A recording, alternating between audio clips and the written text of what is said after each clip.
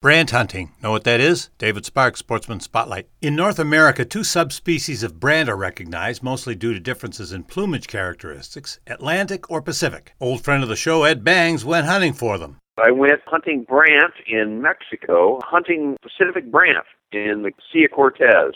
They're about the size of a big mallard, a small sea goose kind of thing. Some are in Alaska, like Eisenbeck Refuge up north and stuff, and then they winter in the Sea of Cortez. So a friend and I went down there and hunted ducks, so we got whistling ducks and a Mexican duck and teal and all that kind of stuff, and then we hunted brant and had a good shoot and a lot of fun and all that kind of stuff, so it was a good hunt. So you went to Mexico because you wanted to hunt brant, or you wanted to go to Mexico and drink cervezas?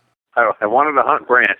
So a friend of mine's a big waterfowl hunter, so I told him if he ever wanted to go on an adventure, he went to Argentina a couple of years ago and shot, I don't know how many species of ducks. He's a big waterfowl guy.